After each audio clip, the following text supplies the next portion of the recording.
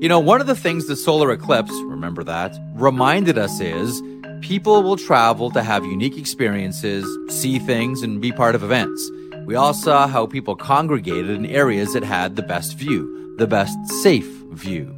And they all had to stay somewhere, and many used Airbnb. I want to share something with you I was once told. One of the wisest things you can do when you host an Airbnb is find events in your area and let people in that community know that your place is available for out-of-towners. Many did this with the eclipse. You can do this as well. Your home could be an Airbnb. Seriously. It doesn't have to be your whole place. I mean, it could be.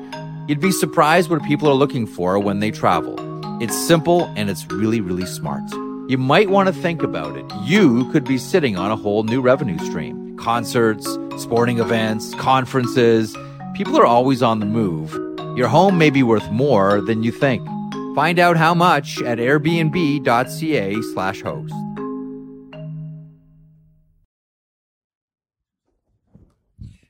Uh, 10, 9, 8, 7, 6, 5, 4, 3, 2, 1, 3, 2, thoughts now. Elliot, we're in Vegas. And by Vegas, I mean Henderson at the NHL Players Tour. Welcome once again to 32 Thoughts, the podcast. Yours truly alongside Elliot Friedman and Emil Delich. Coming up on the podcast today, you will hear from Johnny Gaudreau of the Columbus Blue Jackets. Columbus, a very newsworthy team, Elliot, on Tuesday. Also, Bill Daly, Deputy Commissioner of the NHL, comments on the news stories of the day on Tuesday, which were most notably the Blue Jackets, Mike Babcock, and also the Terry Pegula situation in Buffalo. And you'll hear from Troy Terry of the Anaheim Ducks. And this is an interesting one. Troy Terry sort of pulls back the curtain, Elliot, on how his arbitration case went and how close he was to actually going into the room. This is a fascinating interview from a really thoughtful guy. Before we get to the big story of the day, you have a quick thought on what we're going to hear from Troy Terry in a couple of moments. Well, I wanted to run him early, at least the interview, because I thought it was a really good interview. I thought he was a good talker and he had good insight. So I don't want to ruin it. I just thought it was good. Okay, so let's get to the news story of the day then, Elliot, and it revolves around Mike Babcock, Paul Bissonnette, and players' photos. If you're listening to this podcast, you don't need us to regurgitate the entire story. You know it. You've written a blog at sportsnet.ca about it. We'll hear from Johnny Gaudreau in a couple of moments on the situation. Doesn't sound like this story is going to vanish anytime soon. And here's what I wonder. Is the only question here how big this story is going to get? I agree with you, Jeff. I don't think it's over. We're recording this part of the pod on Wednesday morning.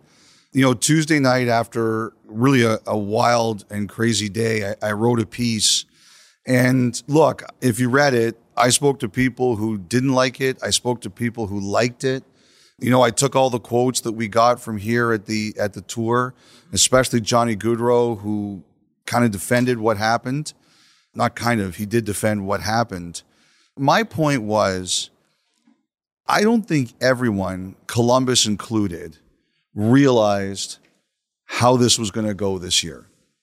And that is that Babcock is still a name that evokes enormous feeling from people who like him and people who don't like him. Yes. And everything he does is going to be a firestorm.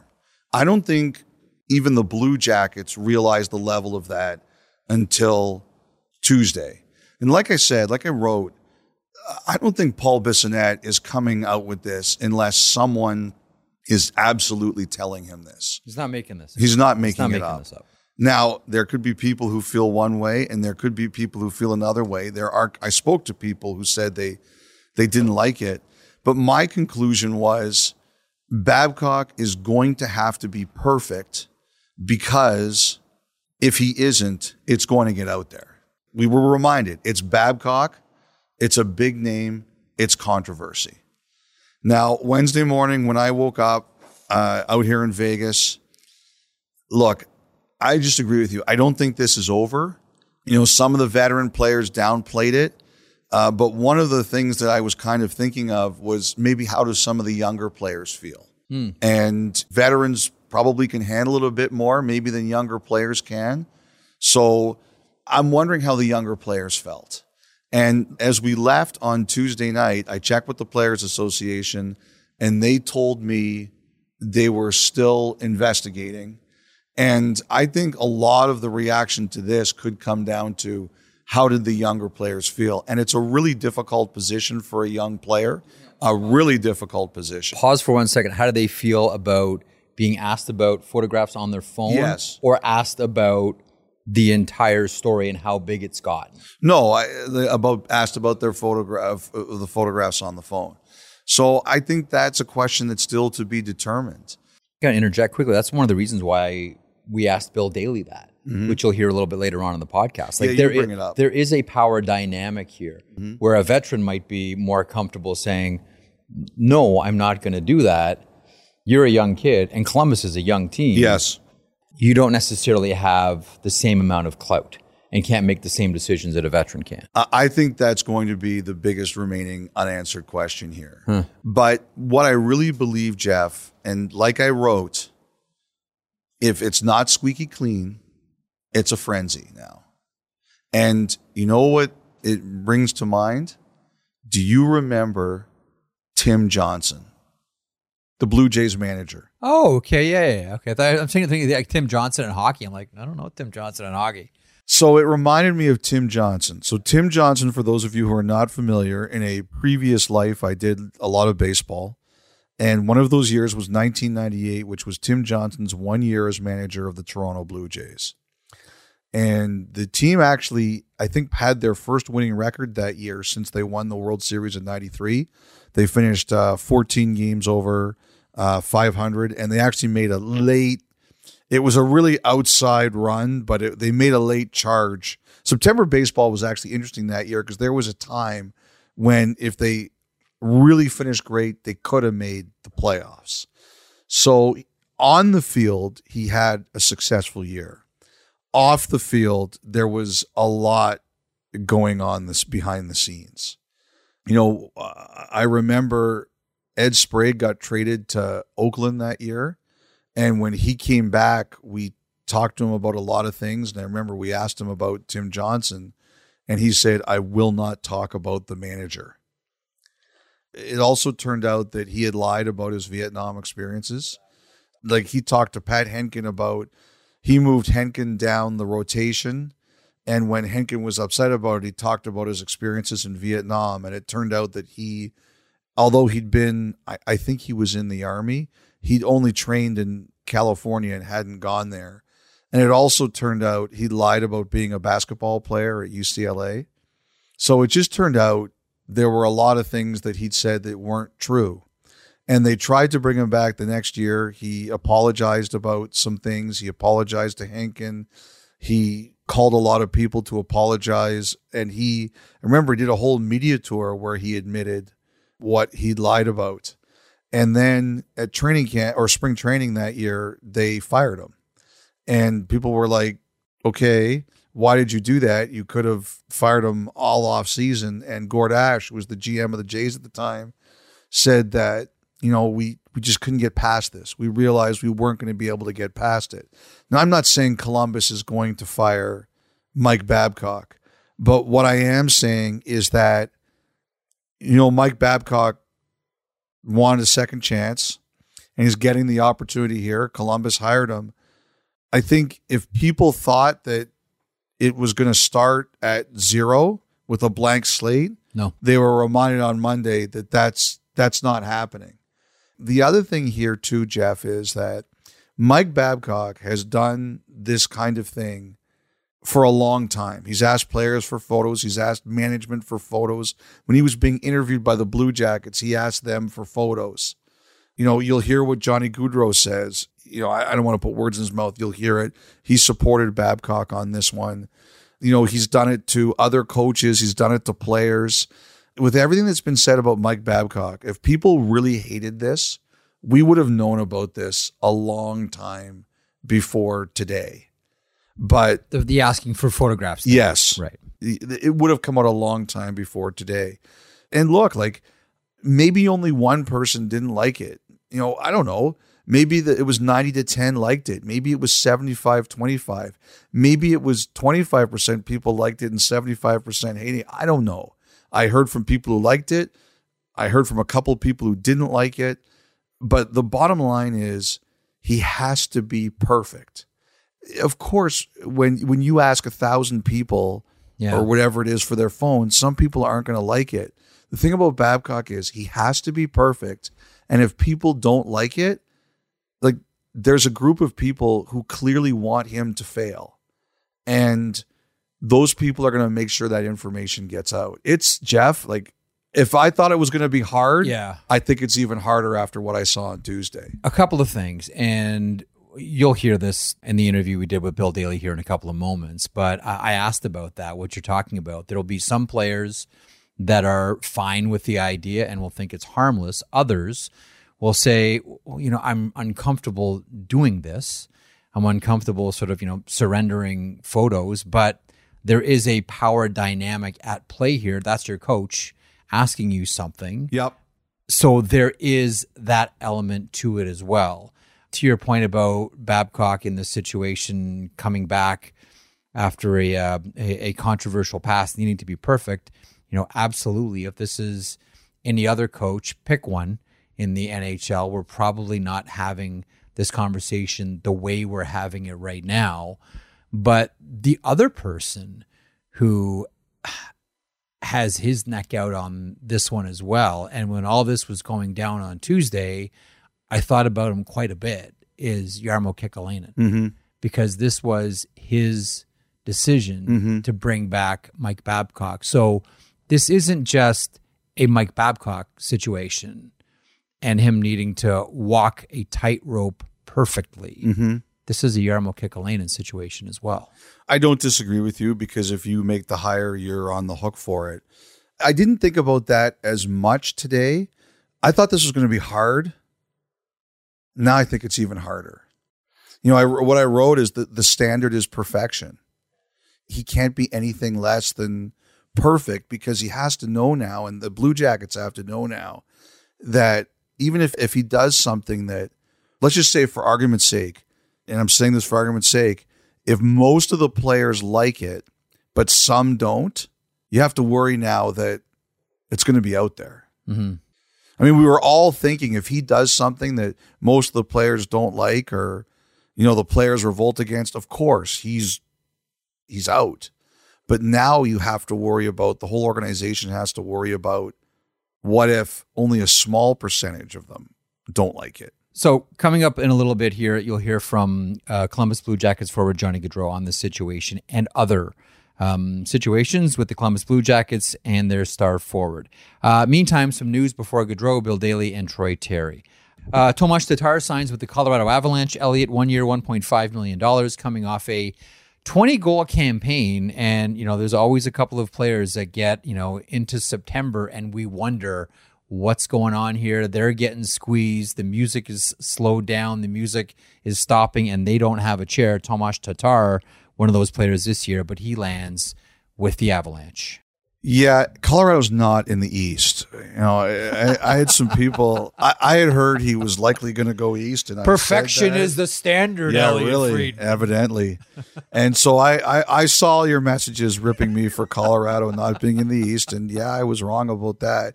I actually heard on Monday night late that Colorado was the favorite.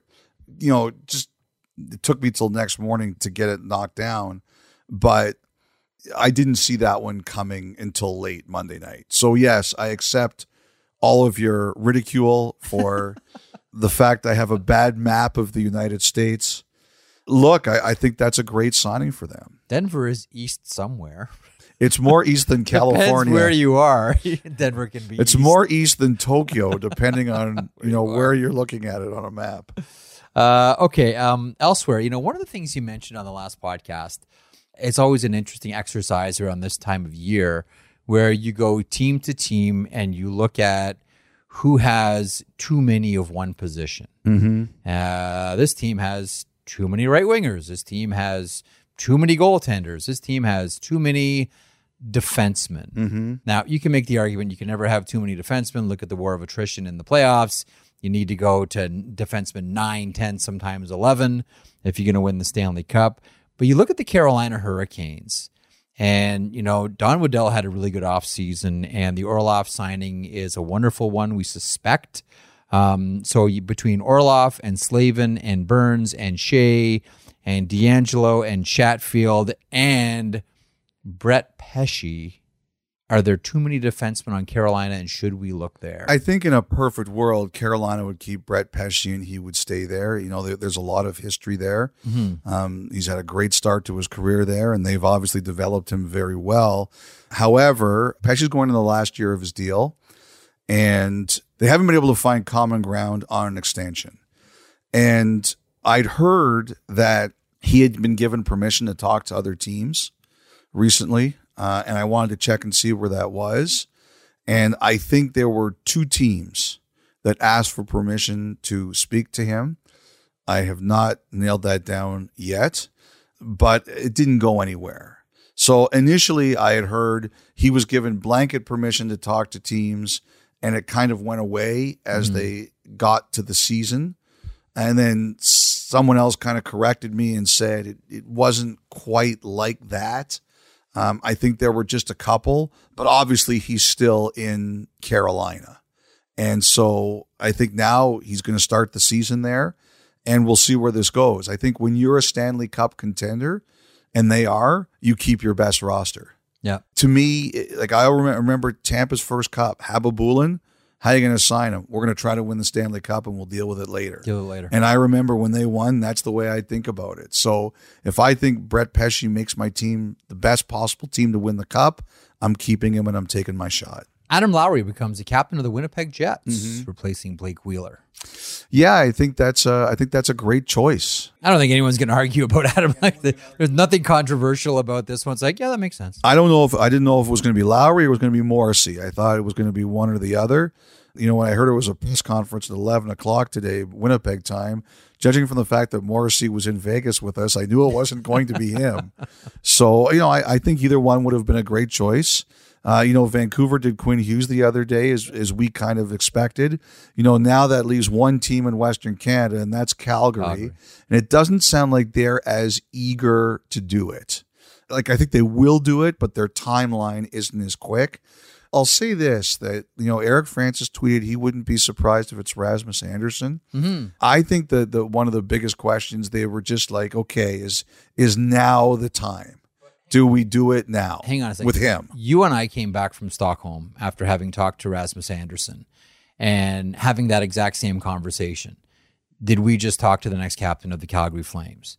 Does he not sound like the next captain of the Calgary Flames? We've had the Michael Backlund conversation here on the podcast, and, with the absence of an extension, that doesn't make sense to put the C on Michael Backlund at this point. Mm-hmm. But, we look at Rasmus Anderson, and did we not come away from Stockholm, you and I, saying, I wonder if it's going to be him? I think so too. I definitely feel that way. But the one thing I just heard was that the Flames just wanted to say, are we sure? Mm-hmm. They just don't want to give him too much too soon. But I think they know that he's going to be the captain eventually. The question is when it's going to be. Oh, I want to mention a couple things you won't hear from Bill Daly today, but I wanted to add Ottawa. Yep. They said it may not happen this week. I think they'd really like to get it done this week. That's making the Michael Andlauer purchase of the team official. As someone once said to me, whether you're buying a house or selling a team, at the end, who gets rich? The lawyers. Yeah, so hang on, before we do this, let's make some lawyers rich first. Yes. Then we'll get back to you. And then the second one is that I had always thought, and we'd reported last year, and it was the plan that both the awards and the draft this season would be in Vegas. There's a possibility they may have to get split up. What a week in Vegas. This is crazy here. Like the hacking, and as we talk tonight, this is Tuesday night. Yeah. People can't get out of the Venetian parking lot. It's been a weird week here. Weird week. Before we hear from Johnny Gaudreau, Bill Daly, and Troy Terry, just your thoughts on day one of the NHL Media Tour, North American edition. I really like what the European one is turning into. and it seems like there's a real momentum with that. And the players are fantastic, and I think it's a nice little benchmark that the NHL has on their schedule. This isn't new. Used to be done in Chicago. Now it's done in Vegas. Your thoughts on day one? Well, I really liked it. Like, again, the players were great. We had the opportunity to talk to a couple players that we didn't really know. Seth Jarvis. He was excellent. He was excellent. You'll hear eventually. Troy Terry, who you'll hear on this one. He was really good. Crosby, we'll have it later this week. Connor Bedard. I mean, like, they're in such great moods. I like to say it's like spring training. They don't hate us yet. So I think it's a fantastic event, and we're really fortunate to go. Anze Kopitar, I thought was really Kopitar good. was great. Kopitar was really good. Was really good. Okay, with that, let's get to our first of 3 guests on the podcast today. Johnny Gaudreau, 13, Columbus Blue Jackets.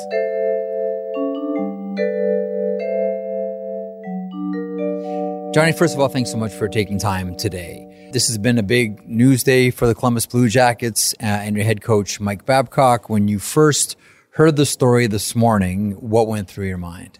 I was a little upset how it kind of got blown out of proportion there.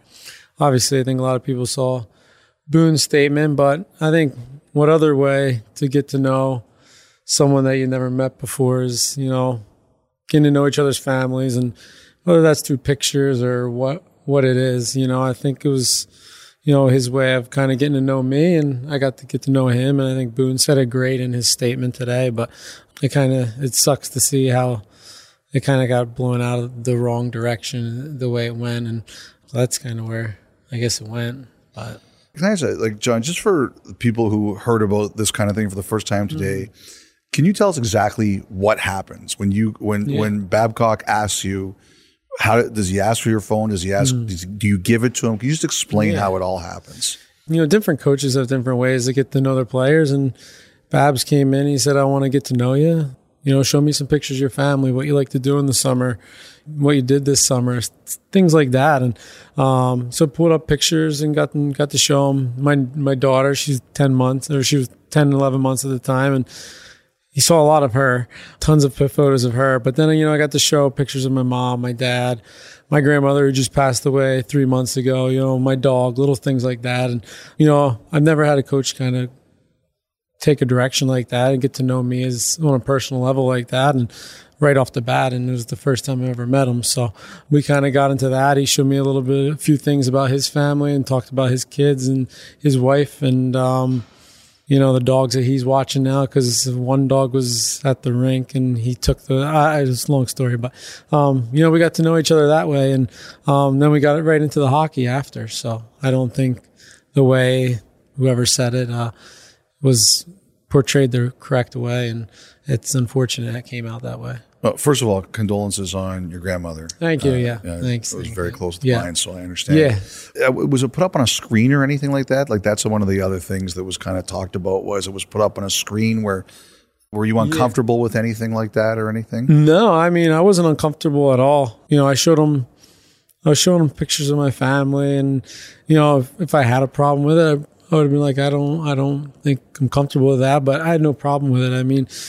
When someone asks to see your family, I love my family. It's one of the main reasons why, a big reason why I chose to go to Columbus is I wanted to be around them more, and to be able to show someone my family, my kid, my mom, my dad, my family, my brothers, that's important to me. And I think it's a great idea for someone to get to know me, is getting to know my family. And, Babs was thinking of flying down to Jersey and spend an afternoon at my house to get to know me and my family. And it didn't work out that way, but, he was planning to do that. And but I thought it was a great idea to kind of get to know each other. All right, for me personally. Last one for me on this, Jeff. I was just wondering, like, you're one of the leaders on the team, the veteran players. Yeah. Did anybody come to you and say they had any concerns or questions about that? No, not a single person. And, I'm pretty close with most of the guys on our team. With the amount of injuries we had, I got to play with a bunch of new guys that maybe never had the opportunity to do so with all the injuries we had. So I'm super close. I'm friendly with all the guys. And as an older guy, I hope that I'm close enough with some of the younger guys that if anyone, did have a problem or felt like they we're uncomfortable in any situation, I think guys would come up and tell us. I mean, me, Boone Jenners, Zach Werenski, I mean, we get along pretty well, our team, and you have a young team, but everyone seemed like they had no problem with the way Babs went about getting to know his players. And if someone did have a problem, I'm sure we would have heard about it, but no one really said anything. Okay, other parts of the talk. What was the hockey conversation like around you with your new head coach? It was good.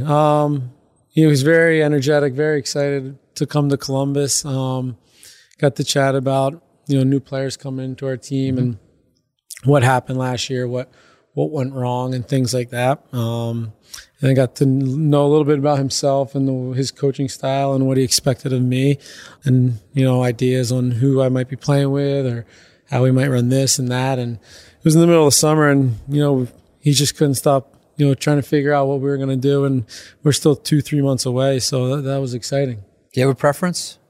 Who you play with, or do you just say that's your decision, Coach? Yeah, it's the coach's decision. I try to, whoever I'm playing with, try to build a chemistry. That's the biggest thing for me. Build a connection or a chemistry with two guys who I'm playing with, and try to, I know it doesn't always work out this way, but try to stick with those two guys so, you can build a chemistry and a relationship with them and know where they're at on the ice at all times and stuff like that. And but whoever I can play with to start the year, and hopefully we can start out well and play well and build a connection together.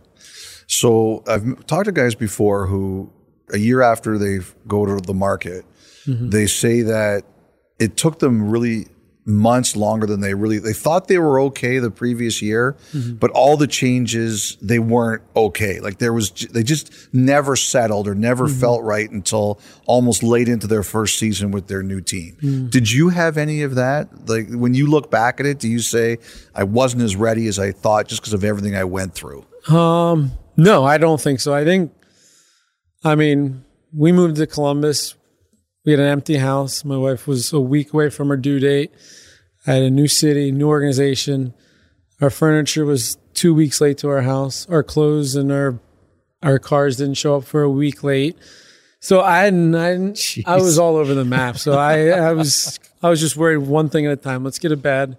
Let's get my pregnant wife in where she can sleep in a bed before her due date in a week. And it was super stressful, but at the same time, and the only thing I could think about is how excited I was to play hockey. I love playing hockey. It's like my favorite thing. I grew up doing it in the summers. That's all I do. I'm on the ice all the time in the summer. But even though it was so stressful, the one thing I could kind of fall back on is how excited I was to get to the rink and play a game tonight, or get to the rink, have practice, come home, got a game tomorrow night, and we're going on the road, and we have 5 games in 7-8 nights. I want to play. So I don't think, looking back, I don't think that had any effect on me. I think I said in a recent interview, I wish it would have signed quicker that day because it's a long, stressful day. And, you don't know what's happening and stuff like that. And some guys, it takes, weeks for them to sign. I can only imagine. But it was a long, stressful day. I thought I handled it pretty well, and I thought I did all right. You have a thought on Adam Fantilli? Yeah, he's excited to be a Blue Jacket. I know that. We got to chat with him a little bit. And have you skated with him much? Skated with him once yesterday. Did you tell him I like the puck right here and you better make sure it gets there? Well, first I told him we have too many Michigan guys on this team. And then I said, this is where I like, no. But he's got a great shot. He's fast. Sees ice really well. So I'm excited. I'm hoping, he gets comfortable, has a good camp with us, and, get to know him a little bit. And I think he's going to be a good player for us. You've played with some players that can really shoot the puck. And, I always talk about Patrick Laine, and I say about his shot that it's violent. Like the way that he lets, it's a violent shot. Yeah. Have you ever seen anyone shoot the puck like that? Or just in general, you have a thought on Laine's release? Yeah, no. It's ridiculous how quickly he gets the puck off his stick. It's unfortunate, we ran into some injuries and stuff last year because, right when we started feeling good together, something obviously would go wrong. He got hurt and hurt himself here. Yeah, last year, just the injuries just every other day, there's something with someone. So it sucked that way. But watching him and getting to play with him for a little bit last year, just whenever I have the puck, just find him in the slot somewhere, and half a second it's off his stick, and probably in the net, but if not, you know, the goalie's not making a clean save. It's probably popping off somewhere, get to the net and try to find some loose change somewhere. But he's an incredible player, yeah. One of your teammates said, I was talking about last season, and he said there's a night he thinks about a lot, and it motivates him a lot for this year. And it was the Tage Thompson night. Alex Tuck over. Thompson loads it up. Scores! Number 5 for Tage Thompson. That is unbelievable. I mean, the angle that I have from ice level, the way he drags that puck in, changes the angle, it goes bar down. And this is a guy that works on his shot. And he said, like, I get sick thinking about that night and that period he had against us. And he said, if there's anything I'm going to do this season, it's going to be, we're not having any more nights like that. Yeah. Just that thought. Yeah, that was I think he had 4 goals in the first 10 minutes. I think he got, you know, sat or benched after the first 10 minutes of not benched, but like, yes, you need they to could off as a. We're all waiting for him to break Sittler's record. Yeah, like he's about to score 6 in the first period.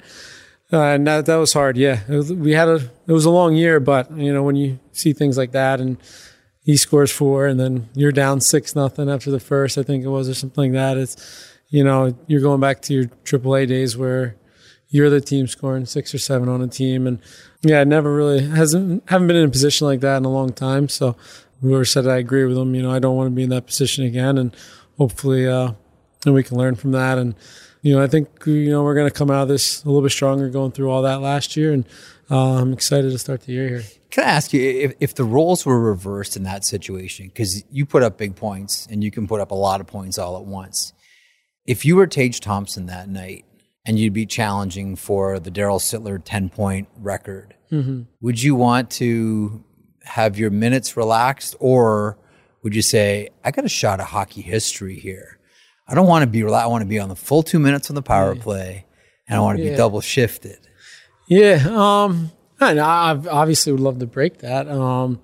But I wouldn't keep myself out for the full 2 minutes, maybe a minute, and let the second unit go out. But I'd like to get my opportunities for sure. And I wouldn't try to take away from other players' ice time. You know, if we're winning 7-8, something like absurd like that, wouldn't be all about me. But, you know, I would still like to get my, you know, 35, 40 seconds every fourth shift and maybe see you sneak a couple more out of there. Now you know who the glory seeker on this podcast is. Eh? I just think you owe it to the game. You have a chance to break a record like that that's gone since 1976. Yeah. I think you do. Be more of a pig. That's what Jeff's telling you. Be selfish. Well, actually, there was going back and I was thinking about it. It was the year I had 99 points. I missed it by 1. Right. Well, our coach, I think, is Bill Peters at the time. I got my first assist that game to make it 99 in the first 3 minutes of the game. I think I played 32, 30. I'd have to go back and check, but it was something ridiculous. It was 32, 33 minutes, and we were getting ready to go to playoffs.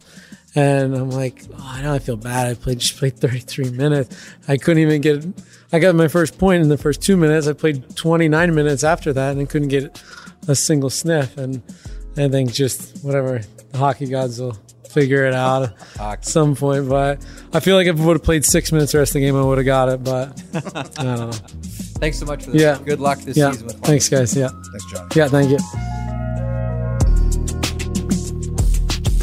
Hey, guys. This is Blaine Hartley calling from the big city of Corunna, Ontario.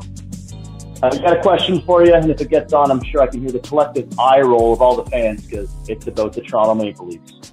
Is this the year, and have you heard anything about this, are they finally going to change the goal song? Because if they do, it'd make my dreams come true. Thanks, guys. Keep up the good work. I want power. I want my life to speed up a couple miles per hour. I want my dogs to know that this shit is ours. I want respect, I don't want flowers. I know they gon' quote this, the flow don't make no sense. The pocket is potent, it used to be potential, but now it's some grown shit. Damn, that boy floating, he treat them beats like they oceans. All these people wanna agree like we old friends. I ain't holding back, tell the media hold this. I know I said I miss you, but I secretly don't miss. I got stories and I'm bringing them home with me. Listen to the 32 Thoughts podcast ad-free on Amazon Music, included with Prime. You know, one of the things the solar eclipse, remember that, reminded us is people will travel to have unique experiences, see things, and be part of events. We all saw how people congregated in areas that had the best view, the best safe view. And they all had to stay somewhere, and many used Airbnb. I want to share something with you I was once told. One of the wisest things you can do when you host an Airbnb is find events in your area and let people in that community know that your place is available for out-of-towners. Many did this with the eclipse. You can do this as well. Your home could be an Airbnb. Seriously. It doesn't have to be your whole place. I mean, it could be. You'd be surprised what people are looking for when they travel. It's simple and it's really, really smart. You might want to think about it. You could be sitting on a whole new revenue stream. Concerts, sporting events, conferences. People are always on the move. Your home may be worth more than you think. Find out how much at airbnb.ca/host.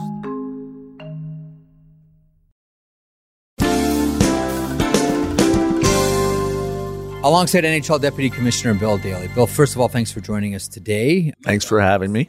Oh, listen, pleasure.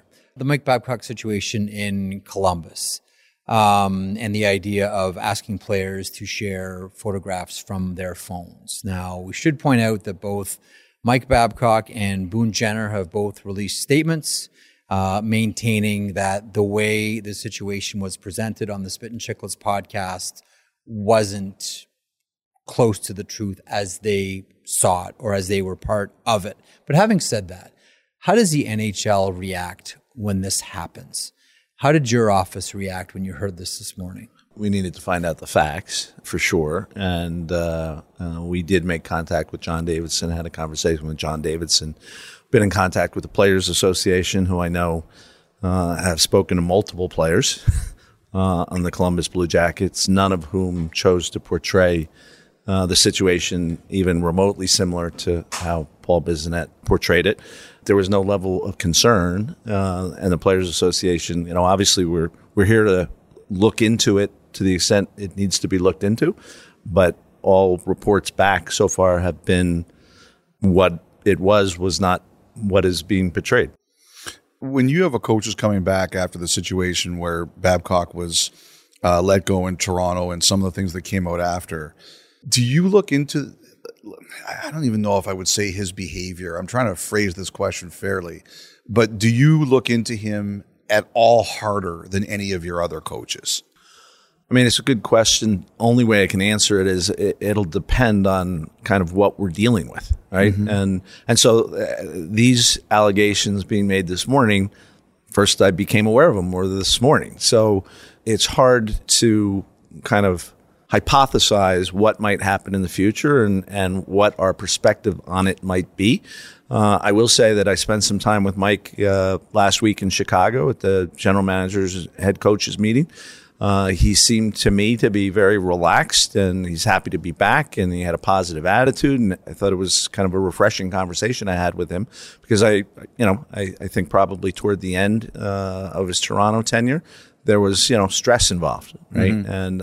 And I think that was apparent. Looking at him, dealing with him, he seems kind of reborn a little bit with this opportunity in Columbus, so I wish him a lot of luck. The other thing I just wanted to ask about that is, when teams are about to hire coaches, and it's a coach who's had some controversy in their past, and I want to separate it from Chicago because it's not the same thing, do they tell you in advance? How much influence does the league have with that? Like when you heard Columbus was thinking of hiring Babcock, do you say anything? What kinds of questions do you ask? I'm kind of curious about how that process goes. I think it's different case to case. I think as a general matter, clubs who hire positions as important as head coaches do their due diligence. And part of that due diligence is checking with the league, making sure we don't know anything that they should know. And, I'm not saying that with respect to Mike specifically, but I would say that as a general rule, that's our level of interaction. So we may learn things from the clubs and they may learn things from us. Obviously, people are trying to make the right decisions. And in this situation, I think Columbus feels like it has the right person for the job. Asking players to share pictures from their phones with their coach, is that a line? I mean, for some players, I'm sure it's fine. And Boone Jenner presented it as such. For others, that may seem to be an out of bounds request, but because we're dealing with a coach-player dynamic and power structure, that may seem like, you know what, this is a request that might not be made. Again, I think it probably goes player to player. But could you look at that and say, you know what, that's maybe a line you might not want to cross? Well, I think that's assuming some facts that I'm not prepared to assume yet in terms of how those interactions went down. Certainly, I could conceive of a situation where they'd be totally inappropriate, but that's not my understanding of these interactions. There was another story today about Terry Pegula, the owner of the Buffalo Sabres, in a lawsuit. There's an allegation there that, quite frankly, is awful. He has denied it and come out strongly and said he never said it. It's an NFL investigation, but I'm assuming you were aware. Just where's the NHL on this situation? We weren't aware until this morning, anything about this. So we had two sets of news this morning early to deal with. But obviously, the important part of the recitation is that Terry has strongly denied it. I would say it certainly would seem to me, given my experience with Terry over time, to be totally out of character and not something that he would ever say.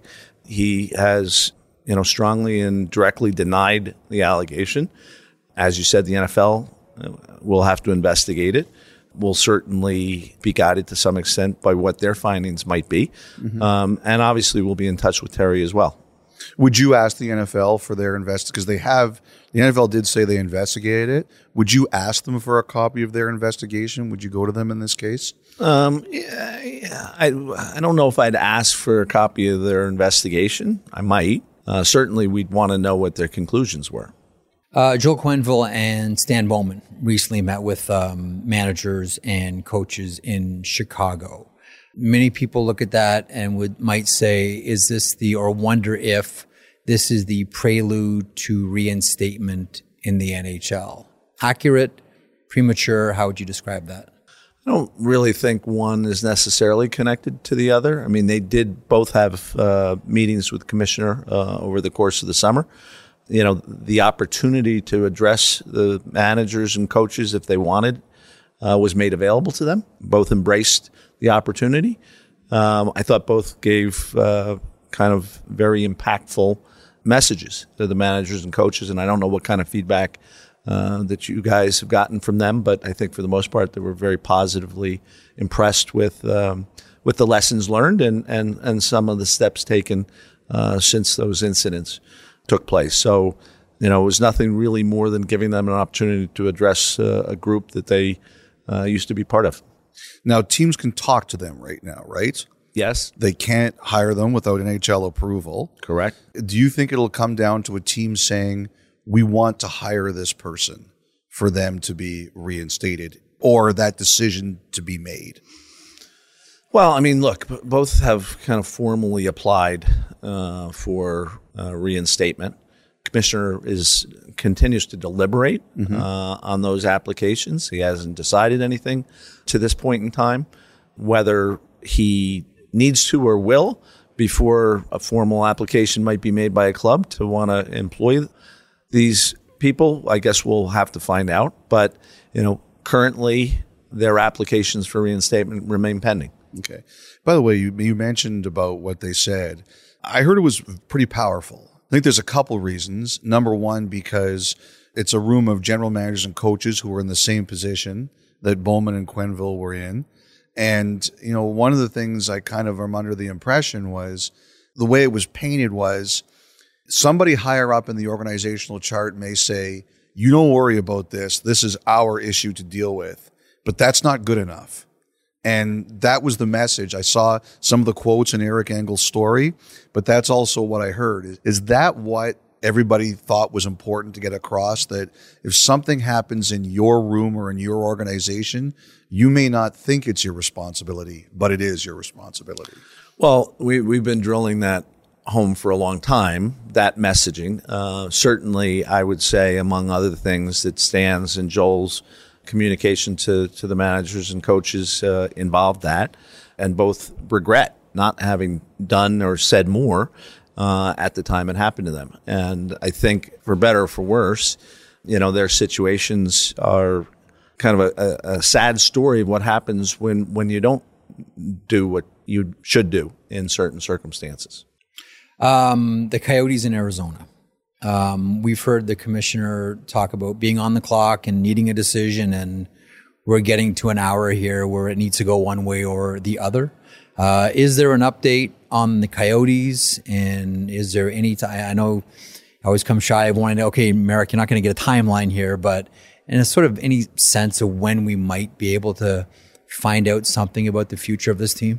I think the hope and expectation is we'll know more, by the end of this calendar year. And my understanding continues to be that the Coyotes believe they have viable options, multiple viable options, and they're in the process of deciding which ones they're going to pursue.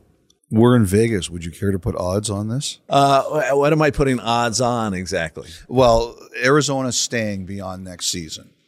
I've been down this road so many times, and you know it. And at points in time, it's frustrating.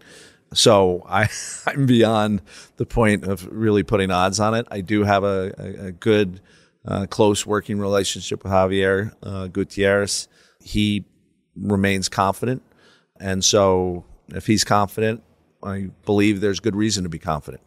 Hockey Canada. I know the answer seems to be a lot. We're getting close to the end, but I just wanted to see if anything had changed. Nothing new to report. Again, what I'd say is definitive progress toward the end has been made, but I don't really know what the end looks like, to tell you the truth. And so there are certain steps we'll have to take before we get there for me to give you a better timeline.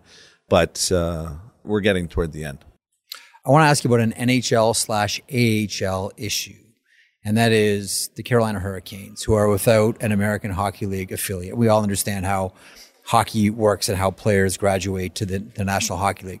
Right now, a lot of European players for the Carolina Hurricanes are going back to Europe. Players are being scattered all over the American Hockey League. This is because the Chicago Wolves have decided to go independent. Would this be a situation where the NHL would look to step in to try to broker something, make something work? This is going to be increasingly more and more difficult here for the Carolina Hurricanes, who are a Stanley Cup contender. Is there anything the NHL can or would do for remedy for Carolina? So the answer is we have been involved. We continue to be involved. And you're right, it's not a sustainable situation going forward. Obviously, it's going to be the reality this year, and Carolina is going to have to deal with it. But it's not a status quo that we can allow to continue. Now, there are a couple different ways we can address that. I don't need to necessarily list the alternatives, but yes, it is something that we feel is important to get resolved. And, for all of our clubs, not just Carolina Hurricanes. We have to go, but I just wanted to ask quickly before we World Cup, February 2025. Any progress made on that? I mean, it continues to be something that we're talking about with the Players Association in terms of developing. Mm-hmm. It's going to be kind of a unique type of competition and tournament. That's the second time you said that to me. I want to know what that means. I need to know what it means myself before I can tell you, Elliot.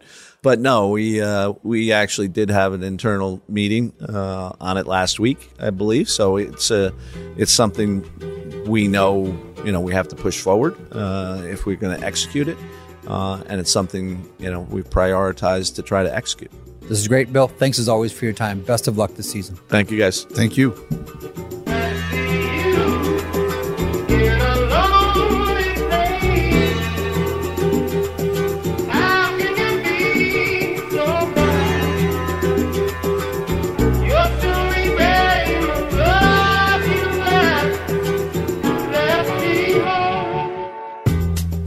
That's Bill Daly, Deputy Commissioner of the NHL. From there, we head to someone who had a pretty interesting summer, who went from thinking that he was going into the dreaded arbitration room where teams make the case why they shouldn't pay you the money you feel you deserve, to getting a $49 million contract from the Anaheim Ducks.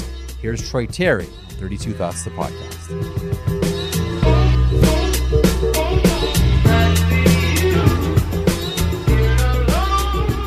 name is Troy Terry with the Anaheim Ducks, number 19.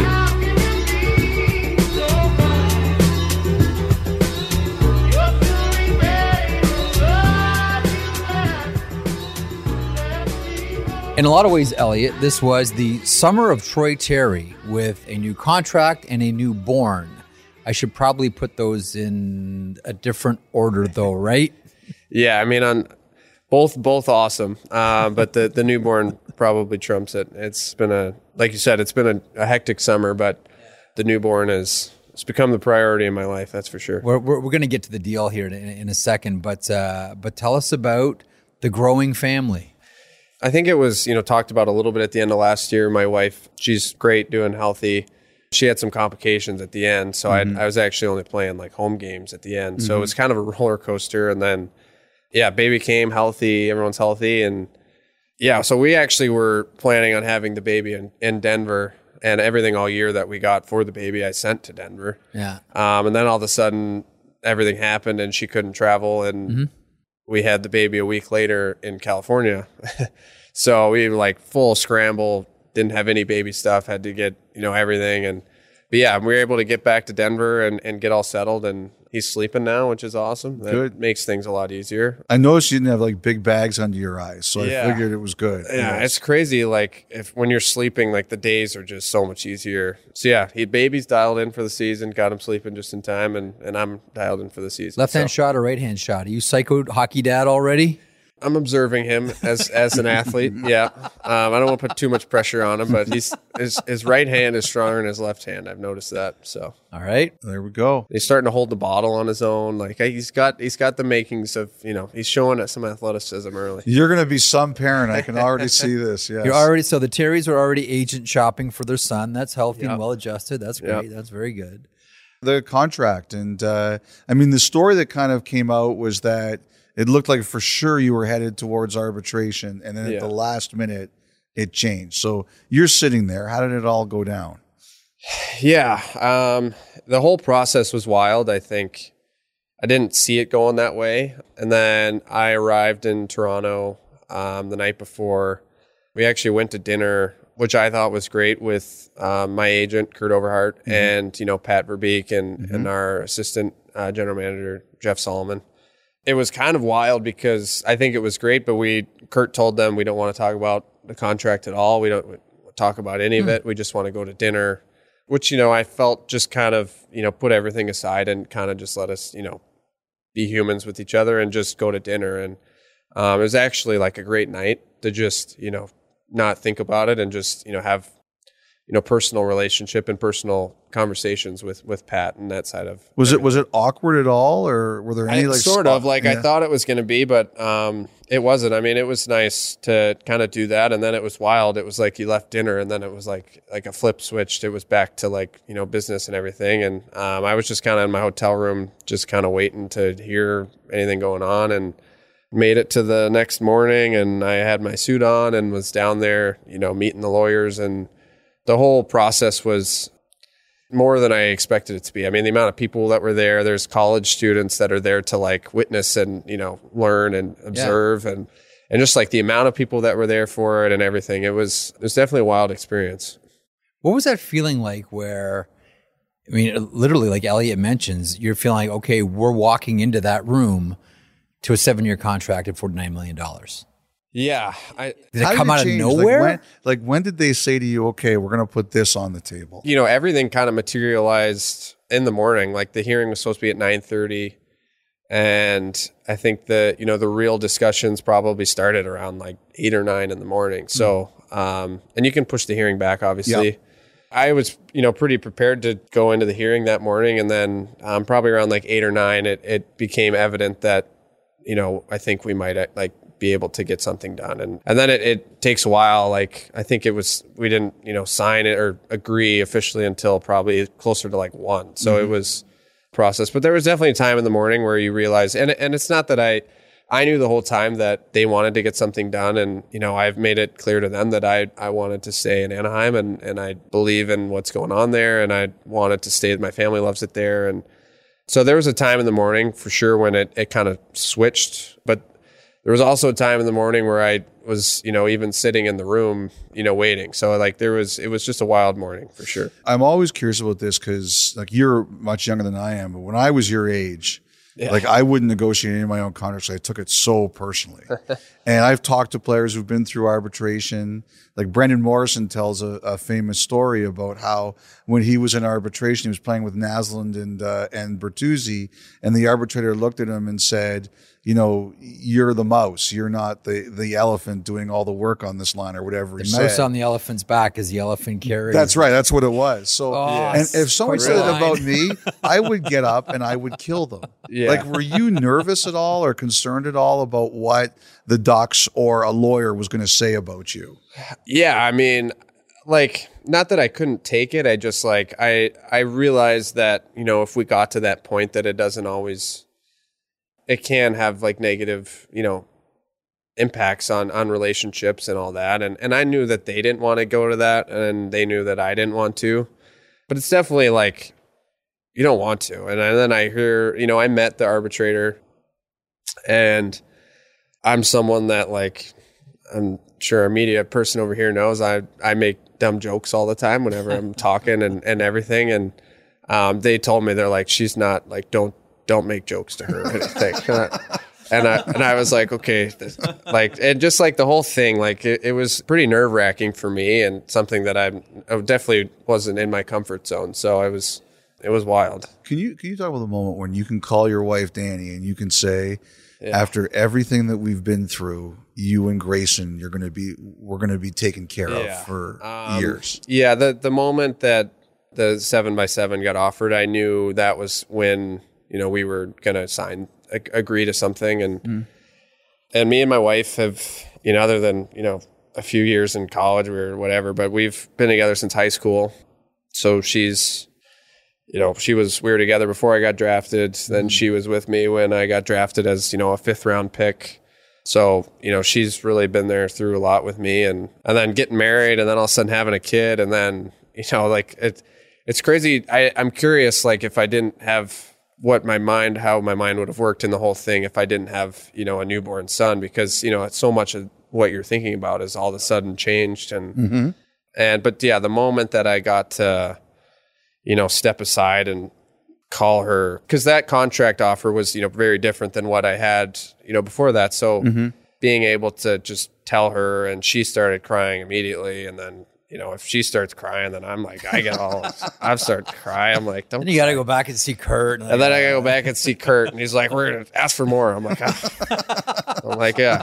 But yeah, just the whole thing, like, just, it's tough too, because as special as that moment was, like, it was unfortunate that I wasn't able to, like, be there with them. And so, like, that part is tough, but we knew kind of the whole summer that was like where it was headed, and that was how it was going to go. So, but that moment, being able to call her, and yeah, it's pretty hard to describe, like, your whole hockey career, like, you're working for that. So it's a pretty special feeling. The Anaheim Ducks. Yep. Big night at the draft with Leo Carlsson. I think we look at Anaheim, and we look at, you look at the prospects on the blue line, like, it's a murderer's row. All 3 CHL teams, defensemen of the year, are all property of the Anaheim Ducks. Like, we can all see where this is heading. Yep. Do you have in your mind a sort of timeline where this is all going to come together? Because when it does, like, not exactly a secret, you're going to be a big part of it.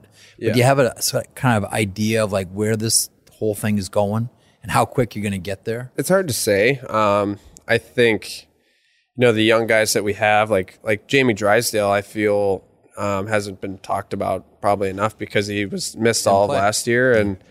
But he's a player that I think I'm really excited about to have. He's only had really 1 full year. And so, like, he's a guy I'm excited about that I think, will take a big step into being a great NHL player this year. Yeah.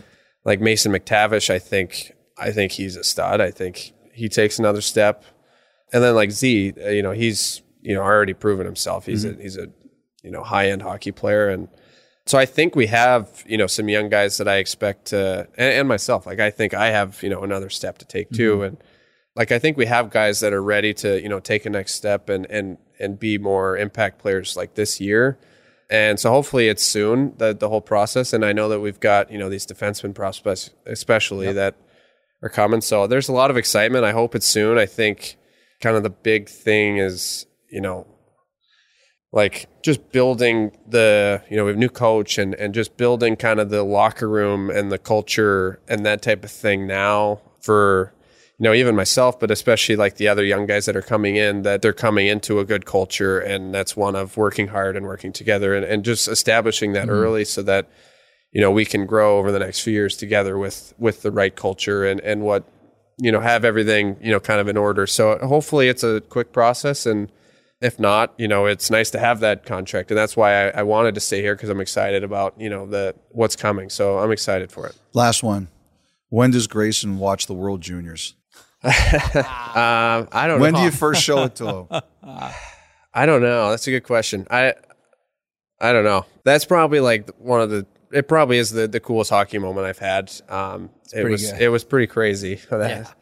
So I think, I don't know. I'll probably show it to him pretty early. I don't have to brag about it like to him or anything, but like that was just something that was so cool to me, and I hope he finds cool too. One day he's gonna say to your wife, Yeah. "Oh, Dad's putting that on again." Yeah, I know. He's gonna get to that point. Again. Okay, we got it, Dad. We got it. Congrats on the deal. Best of luck this season with Anaheim. Yep. Thanks for having me, guys.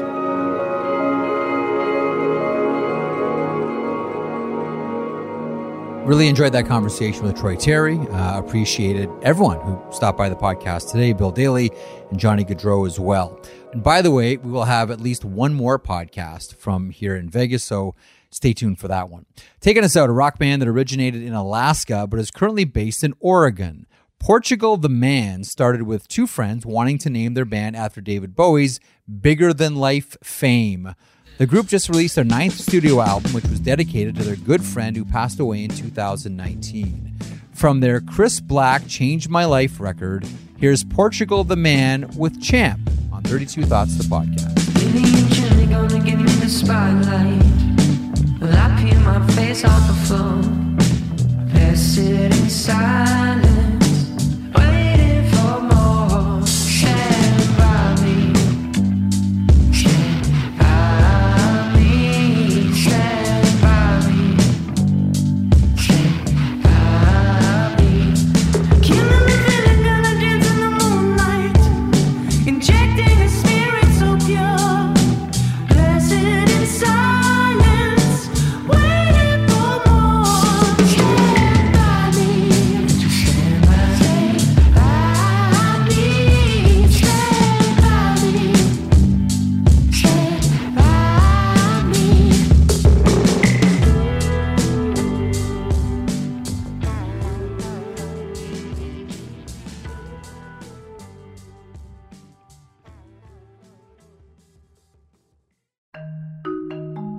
One of the things the solar eclipse, remember that, reminded us is people will travel to have unique experiences, see things, and be part of events.